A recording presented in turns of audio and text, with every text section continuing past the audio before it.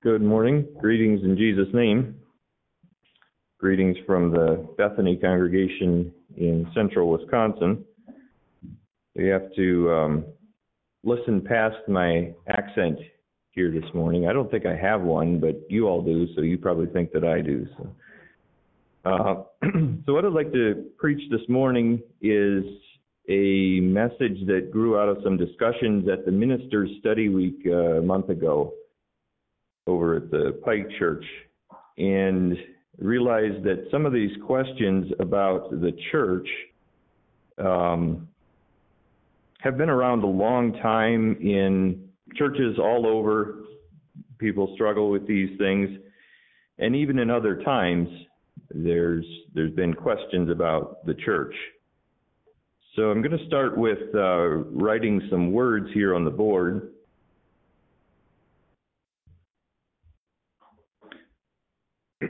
So for those of you who aren't here, can't see the board, I had the word family written, and then I have it written again, misspelled. It's missing an M. Things aren't quite like they should be. Can seem like a fail sometimes. And then I have the word church written, and then it's also written, there's a letter missing, two letters switched around, extra letter that's not supposed to be there, that looks like the word crutch.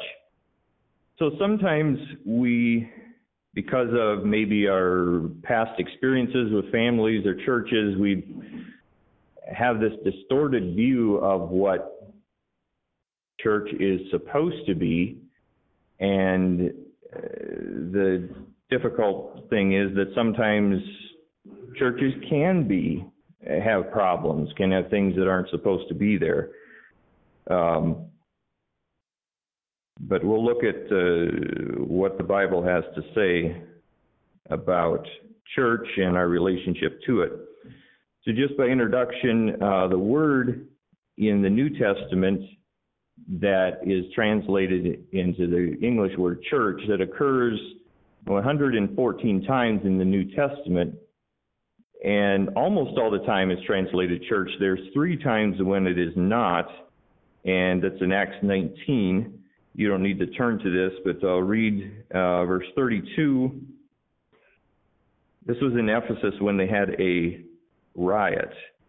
Some therefore cried one thing, some another, for the assembly was confused, and the more part knew not wherefore they were come together. So that word assembly is the same word that is translated church in other parts of the New Testament. And then verse 39, but if ye inquire anything concerning other matter, it shall be determined in a lawful assembly. For we are in danger to be called in question for this day's uproar, there being no cause whereby we might give an account of this concourse. And when he had thus spoken, he dismissed the assembly. So those 3 times that word assembly, it's obvious it wasn't a religious gathering, so they translated it assembly. All the other times, the word ecclesia is translated church in the King James Version. Now in James 2 verse 2 says, For if there are come into your assembly a man with a gold ring and goodly apparel. So in that verse, assembly comes from the word synagogue. And then also in Acts 13, verse 42, when the Jews were going out of the synagogue, that's what we think of with the word synagogue, the Gentiles besought that these words might be preached unto them the next Sabbath. So this was when Paul and Barnabas were at Antioch in Pisidia. Now when the congregation was broken up, and there the word congregation is the same one as the word synagogue. So it's kind of interesting there, the word synagogue, in the first time it's used here, the Jews were gone out of the synagogue, could mean the building or it could mean the gathering, the group. But the second time it's used, it says, now when this congregation was broken up, there it's definitely talking about the gathering of people, because you wouldn't break up the building. It doesn't make sense. But the reason I bring those verses in there is because it's kind of how we use the word church today. We talk of church meaning the building or the people or the gathering. There they used, the New Testament writer used the word synagogue in the same way. There's some synonyms for church in English. Now this is not talking about the building, this is talking about the people or the gathering. The word faith or body, or Darrell was talking about brotherhood, congregation, fellowship, assembly, or meeting. Those are all words that are closely related to church. Now, there's some people who believe that you shouldn't use the word church in the New Testament, or in other words, that they shouldn't have translated the Greek word ekklesia into the word church, because originally in English that word meant belonging to the Lord, instead of what the Greek word meant was just assembly, a group of people. And there's some evidence that maybe King James was a bit loose in his demanding the translators use the word church in the King James Version, that may have allowed him to keep some political control over the church. He may have been a bit loose in doing that, but I don't see an issue with using the word church now. It means what the New Testament people thought of when they used that word ekklesia. So church means what it's supposed to today. Biblical definitions of church. So what is the smallest gathering that you can call a church? Well, Jesus talked about where 2 or 3 are gathered in my name, there am I in the midst of them. And that was in the context of church discipline. He even said 2 or 3. I'm not suggesting that 2 or 3 of you get together and try to discipline somebody. That's not what that is referring to. It just means that it can be a very small group, and Jesus can still be there. The upper limit, Acts 2, Acts 4, both talk about where there were thousands added to their number. So there's the universal church, and even though sometimes we get a little bit nervous when people talk about the universal church, that is a biblical concept. The Bible talks about the bride of Christ and the saints of all time. Ephesians 5 is one passage that has that. There's a number of others too. So the universal church is one definition.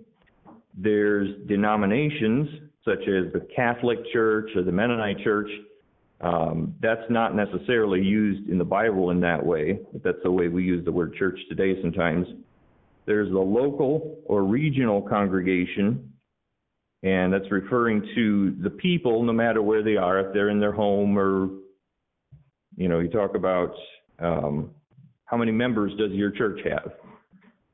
And in Philemon, Paul wrote about the church in thy house. He's talking about the group of people that commonly meets in Philemon's house. So it was a congregation. Sometimes we use the word church to mean the gathering or the meeting. For instance, you might say, well, we had church at Wesley's house instead of at the church house. And here's a verse from 1 Corinthians that illustrates that definition. If any man speak in an unknown tongue, let it be by 2 or at the most 3, and that by course, and let one interpret. But if it be no interpreter, let him keep silence in the church, and let him speak to himself and to God. So there it's referring to the meeting. And then the last definition is the building. You might say, well, let's meet at church tomorrow night. And there you mean the church building. To my knowledge, that definition is not found in the Bible, but the word synagogue would be a closely related word that is used. Antonyms, words that kind of mean the opposite of church.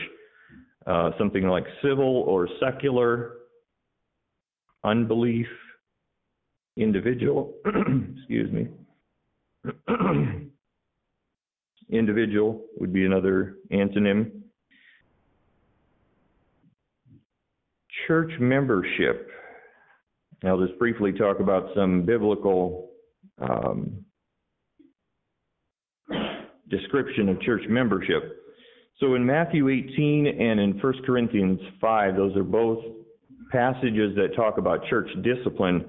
There's a very clear distinction between those that are in the church and those that are out. So that concept of that there is some definition of somebody in the church, somebody that's out of the church. Acts 2 and Acts 4, they both talks about the number of the people. In Acts 2, there was 3,000 people. So there had to be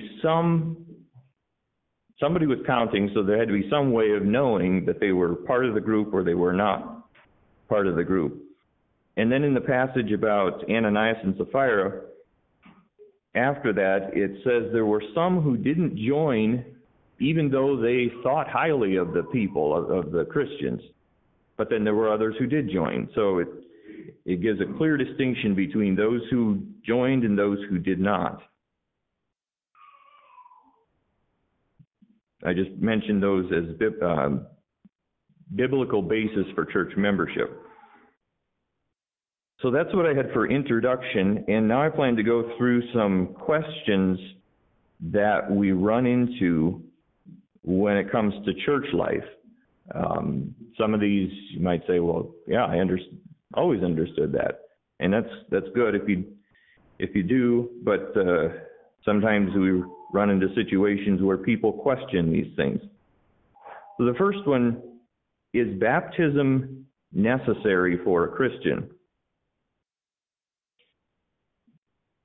So what I would say there is that nowhere in the New Testament is a Christian mentioned as not being baptized. Now, there's plenty of times Christians are mentioned and it doesn't say anything about their baptism, but nowhere does it say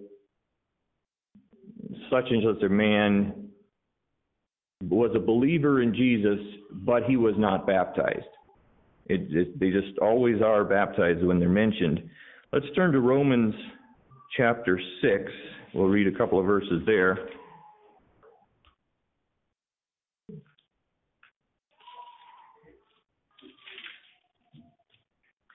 So here Paul is making some points about being a Christian, and the way he describes it is with baptism. So Romans 6 verse 1, what shall we say then? Shall we continue in sin that grace may abound? God forbid. How shall we that are dead to sin live any longer therein? Know ye not that so many of us that were baptized into Jesus Christ were baptized into his death? Therefore we are buried with him by baptism into death, that like as Christ was raised up from the dead by the glory of the Father, even so we also should walk in newness of life. For if we have been planted together in the likeness of his death, we shall also be in the likeness of his resurrection. Knowing this, that our old man is crucified with him, that the body of sin might be destroyed, that henceforth we should not serve sin. For he that is dead is freed from sin. So therefore, in that passage, he's just saying, instead of saying, if you're a Christian, here's how it's going to work, he just says, if you're baptized into Jesus Christ. So maybe this question, is baptism necessary for a Christian, is kind of like asking, is physical birth necessary to be alive? You might say, well, it's, birth isn't what makes you alive. You're alive before you're born, but it certainly is a necessary part. And in the same way, baptism to the Christian life is not all there is to being born again, but it is a necessary act of obedience. It shows your willingness to identify with Christ and identify with his people. Cornelius, another example in Acts. So his household, Peter was preaching to them, the Holy Spirit came on them, and then because of that evidence, then they were baptized. Acts 19, let's read a passage there.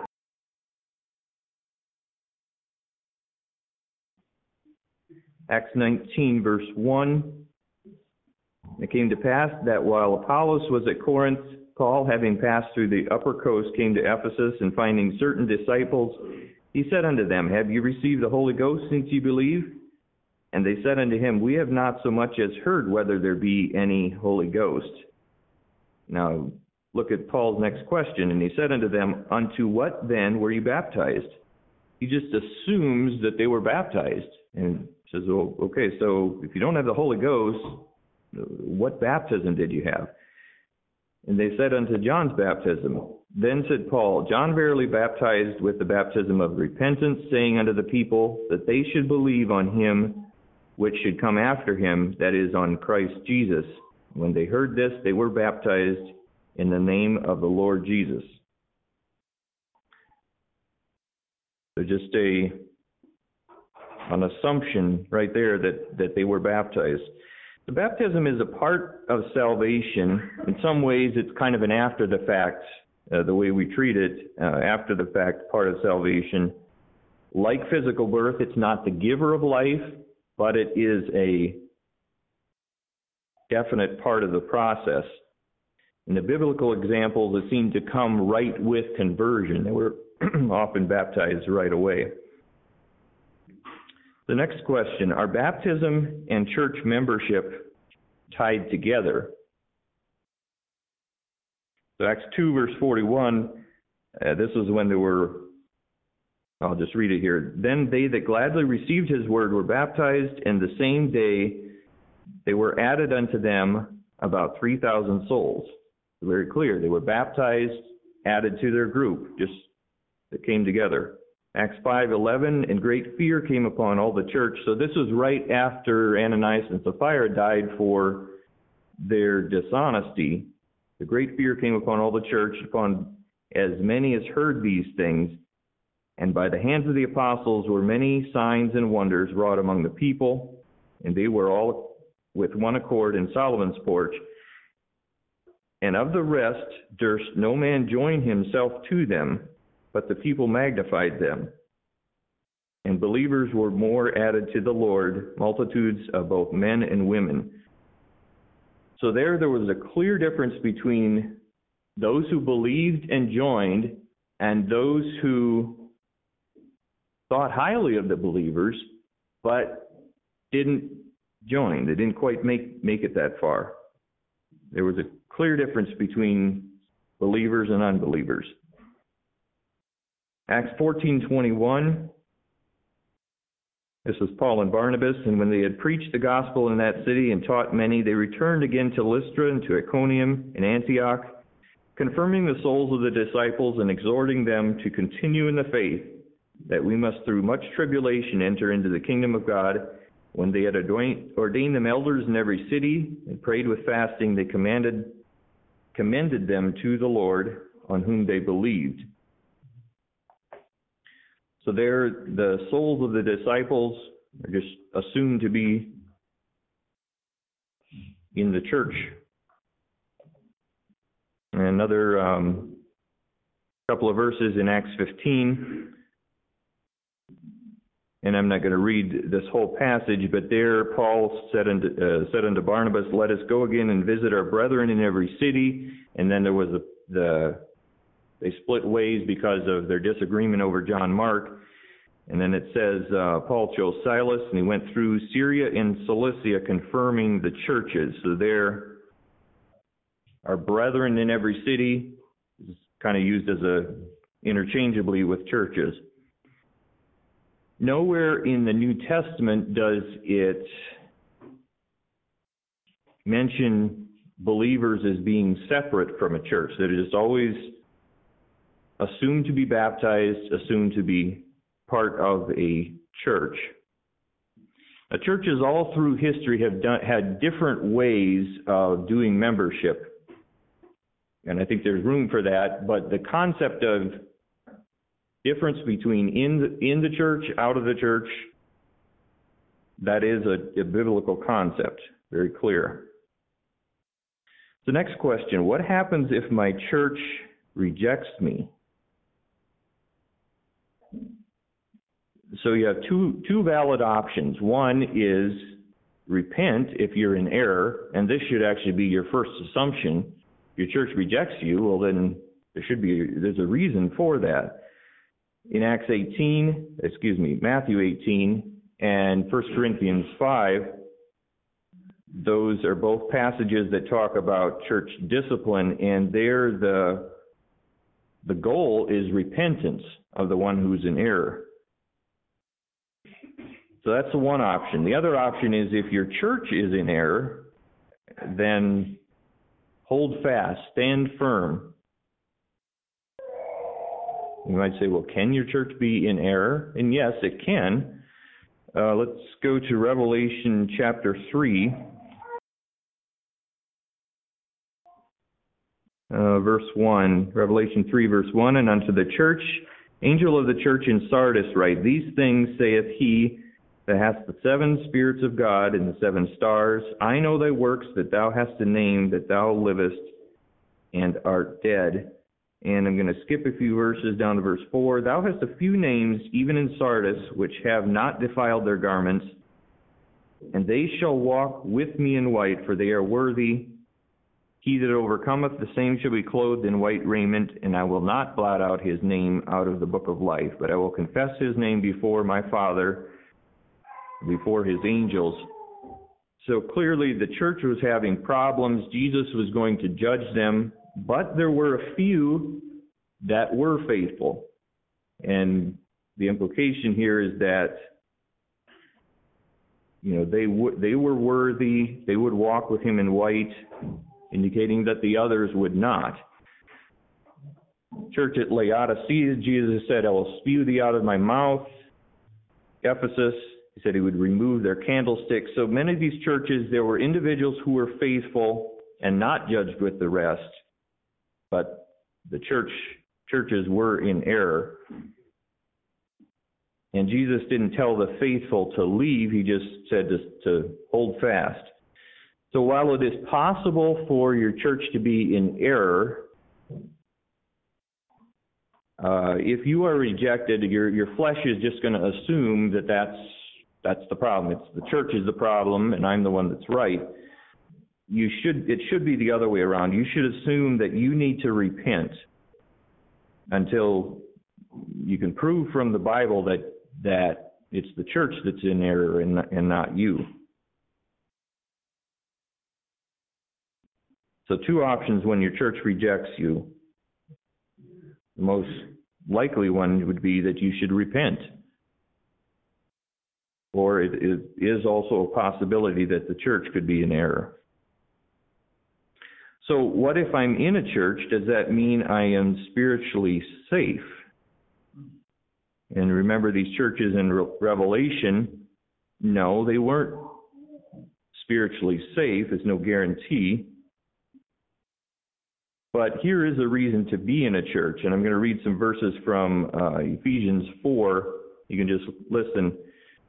Till we all come in the unity of the faith and to the knowledge of the Son of God, unto a perfect man, unto a measure of the stature of the fullness of Christ, that we henceforth be no more children, tossed to and fro, carried about with every wind of doctrine by the sleight of men, and cunning craftiness, whereby they lie in wait to deceive, but speaking the truth in love may grow up into him in all things, which is the head, even Christ, from whom the whole body fitly joined together and compacted by that which every joint supplieth, according to the effectual working in the measure of every part, maketh increase of the body unto the edifying of itself in love. So you get that picture of the stability and the nurturing, the building up that happens when you are in the church. So you will be judged individually, but you'll be heavily influenced by the church, the group that you're a part of, and you'll be judged by how you relate to that group, to that church. Romans 14 has a couple of verses. Why dost thou judge thy brother? Why dost thou set it not thy brother? For we shall all stand before the judgment seat of Christ. For it is written, as I live, saith the Lord, every knee shall bow and every tongue shall confess to God. So every one of us shall give account of himself to God. So that's that individual judgment. We all stand before God by ourselves. Let us not therefore judge one another anymore, but judge this rather, that no man put a stumbling block or an occasion to fall in his brother's way. So you are judged by how you relate to your brothers and sisters. John 13:34 says, a new commandment I give unto you, that ye love one another as I have loved you, that ye also love one another. By this shall all men know that ye are my disciples, if ye have love one to another. So if being in a church isn't a guarantee of spiritual safety, and my church can influence me wrongly, wouldn't I be safer to be on my own? And it seems like a church is a liability almost. And that's a very, I guess, an arrogant way of looking at it. So think of your 10-year-old neighbor showed up at your house, or you saw your 10-year-old neighbor somewhere, and you asked, well, where's your mom and dad? And they said, I don't know. I don't need them. I left home. Home was a problem for me. I'm better off without, your first reaction is, whoa, wait a minute. This is not right. A 10-year-old running around by themselves. Let's go see what the situation is at home that you don't want to be there.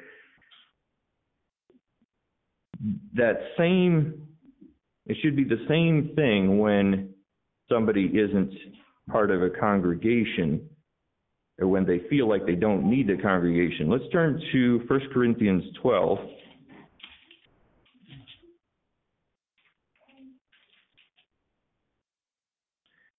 A couple of verses here, 14 and 15. For the body is not one member, but many. And if the foot shall say, because I am not the hand, I am not of the body, is it therefore not of the body? And then he goes through a number of different scenarios there with members,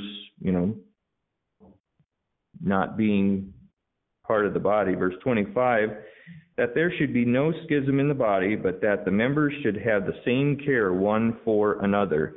And whether one member suffer, all the members suffer with it, or one member be honored, all the members rejoice with it. Now ye are the body of Christ, and members in particular.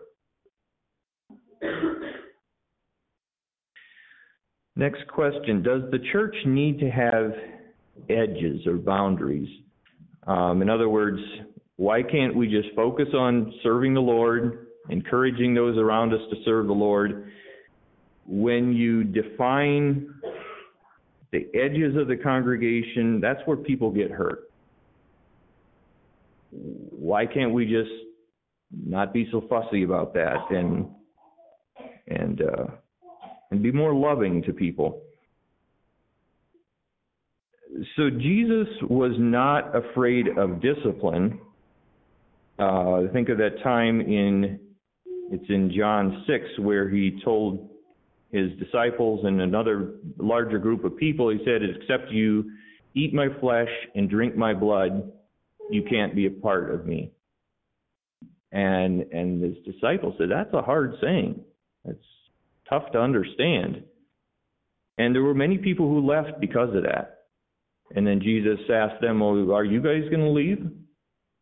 And they said, well, to whom would we go? You are the one that has eternal life. So Jesus was not afraid to just say it like it is, even if it meant people leaving. Luke 14, verse 26, if any man come to me and hate not his father and mother and wife and children and brethren and sisters, yea, even his own life, he cannot be my disciple. The rich young ruler, Jesus met him in his area of need. You could say, well, Jesus could have said, well, why don't you follow me for a week? Let's talk. Let's see if we can come to some understanding here? Jesus just said, no, you got to go sell everything, come follow me. And it wasn't, the rich young ruler couldn't do that. Matthew 18 and 1 Corinthians 5, both very clear passages about church discipline. First, let's turn to 1 Corinthians 5. I'm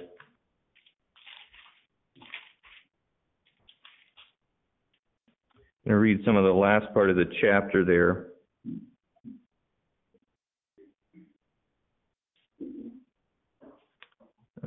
Verse 9, I wrote unto you an epistle, not to company with fornicators, yet not altogether with the fornicators of this world, or with the covetous, or extortioners, or with idolaters, for then you must needs go out of the world. But now I have written unto you not to keep company if any man that is called a brother be a fornicator, or covetous, or idolater, or railer, or drunkard, or an extortioner. With such an one know not to eat. For what have I to do to judge them that are without? Do ye not judge them that are within? But them that are without God judgeth. Therefore put away from among you yourselves that wicked person. So very clearly defined lines of those who are in, those who are out. So how do we know if a person is in a church or out? Like, who decides?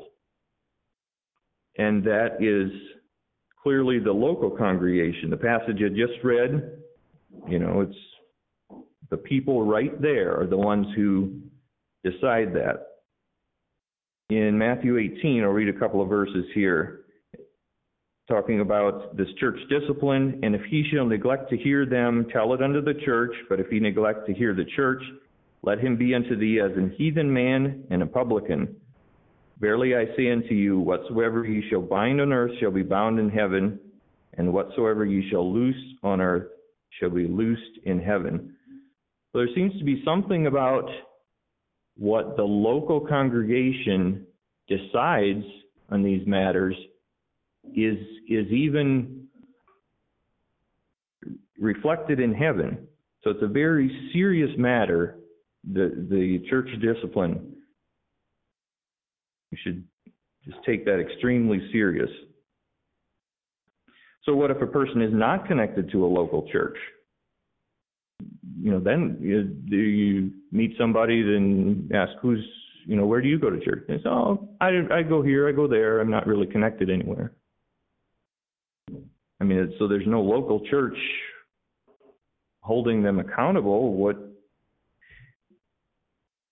And biblically, it would be God that judges them. And Hebrews 10 does say it is a fearful thing to fall into the hands of the living God. That's in the context of judgment. That doesn't mean that God is always going to judge them in anger and judgment, but it is a fearful thing.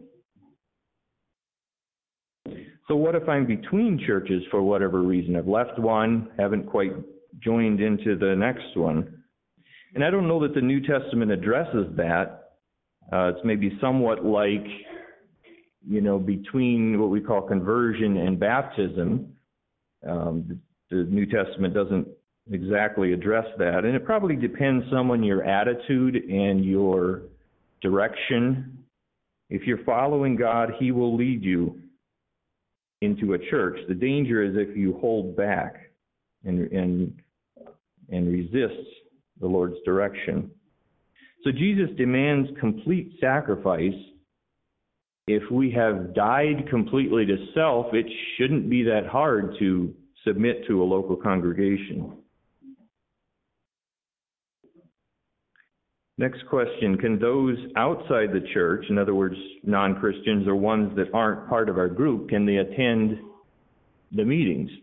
If it's supposed to be this clear line, well, what about our church meetings? 1 Corinthians 14:22 says, wherefore tongues are for a sign, not to them that believe, but to them that believe not. But prophesying serveth not for them that believe not, but for them which believe. If therefore the whole church Be come together into one place, and all speak with tongues, and there come in those that are unlearned or unbelievers. Will they not say that ye are mad? But if all prophesy, and there come in one that believeth not, or is unlearned, he is convinced of all, and he is judged of all. So there Paul is saying, you're meeting together as a church, and there's unbelievers that come in. So clearly he's saying that's okay. Now I'm assuming that the New Testament is a pattern for us today. There are people who aren't quite sure about that. Couple of passages here. 1 Timothy 1 verse 13 says, Hold fast to the form of sound words which thou hast heard of me, in faith and love which is in Christ Jesus. That good thing which was committed unto thee, keep by the Holy Ghost which dwelleth in us. And then Jude verse 3, Behold, when I give all diligence to write unto you of the common salvation, it was needful for me to write unto you and exhort that you should earnestly contend for the faith which was once delivered unto the saints. And many translations say, faith which was once for all delivered to the saints, indicating the New Testament pattern is for the whole church age until Jesus returns. So how should I relate to the church? I'm going to read a couple of verses from 1 John 3, verse 14. We know that we have passed from death unto life because we love the brethren. He that loveth not his brother abideth in death. Whosoever hateth his brother is a murderer, and ye know that no murderer hath eternal life abiding in him. Hereby perceive we the love of God, because he laid down his life for us. And we ought to lay down our lives for the brethren. But whoso hath this world's good, and seeth his brother have need, and shutteth up his bowels of compassion from him, how dwelleth the love of God in him? My little children, let us not love in word, neither in tongue, but in deed and in truth. And then in closing, you can turn to Romans 12.